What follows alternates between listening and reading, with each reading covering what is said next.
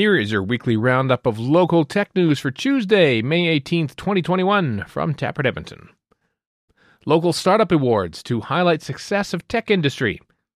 A recent report from Alberta Enterprise Corporation indicated that the number of tech companies in Edmonton more than doubled from 394 in 2018 to 918 in 2021.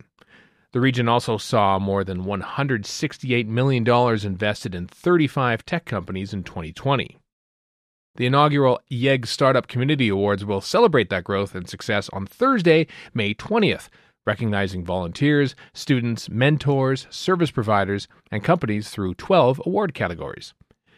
Our city has undergone so much growth in the last decade, and to finally have a place where everyone from this diverse and growing community can come together to celebrate our shared successes is a big deal, said Bradley Poulette, one of the event's organizers. The finalists include companies who have already experienced a slew of success this year, like Jobber and DrugBank, which are both up for Best Startup Workplace. Newer names in the startup scene like Copysmith, Areto Labs, and Agrio Labs are up for New Startup of the Year, while cheerleaders Zach Storms, Ashlyn Bernier, and Colin Christensen will battle it out for Community Champion of the Year. Emily Rendell-Watson, managing editor of Taproot Edmonton, is hosting. The list of presenters includes Mayor Don Iveson, who will present the Most Edmonton Startup Award to the company that best embodies the spirit of the city's startup community. The organizing team has come together in a big way, and that's really going to show on the day of the event. I can't wait, said Poulette. The event runs from 6 p.m. to 7:30 p.m. on May 20th on Remo, with free tickets still available. Headlines this week. Alberta Innovates announced on May 17th an additional $3.53 million to support regional innovation networks in Alberta.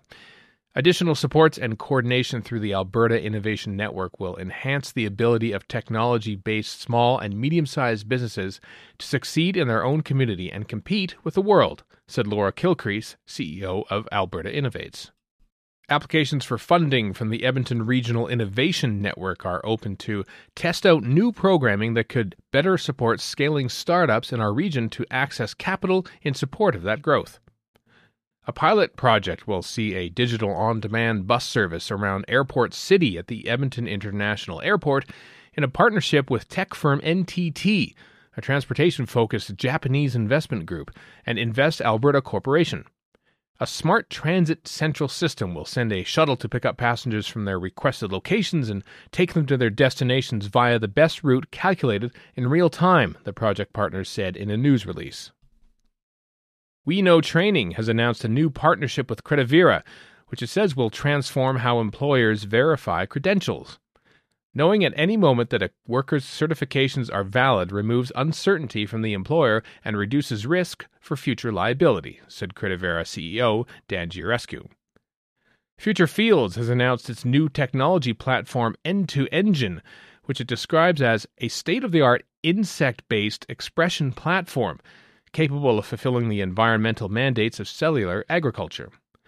The platform uses fruit flies to produce growth factors for cultured meat production. Suncor and ATCO have teamed up to work on a project to produce more than 300,000 tons per year of clean hydrogen. The proposed facility will be built at ATCO's Heartland Energy Centre near Fort Saskatchewan. The Alberta Machine Intelligence Institute has welcomed 5 new board members, which bring combined expertise in government, business, startups, and venture capital. A 2-day virtual celebration of all things gaming happened in Edmonton last weekend with the aim to grow game development and culture. The Edmonton Screen Industries Office and the Alberta Esports Association teamed up to produce Edmonton Direct on May 15th to 16th.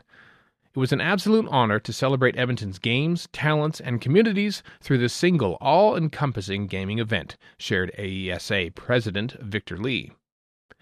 Painworth has announced a new product called Adjustly to serve insurance companies, claimants adjusters, and personal injury lawyers. An Edmonton startup boasting the world's largest online drug information database had its humble beginnings inside a University of Alberta lab, wrote CBC in a recent feature on DrugBank. And the April Rainforest Connector will focus on software product management.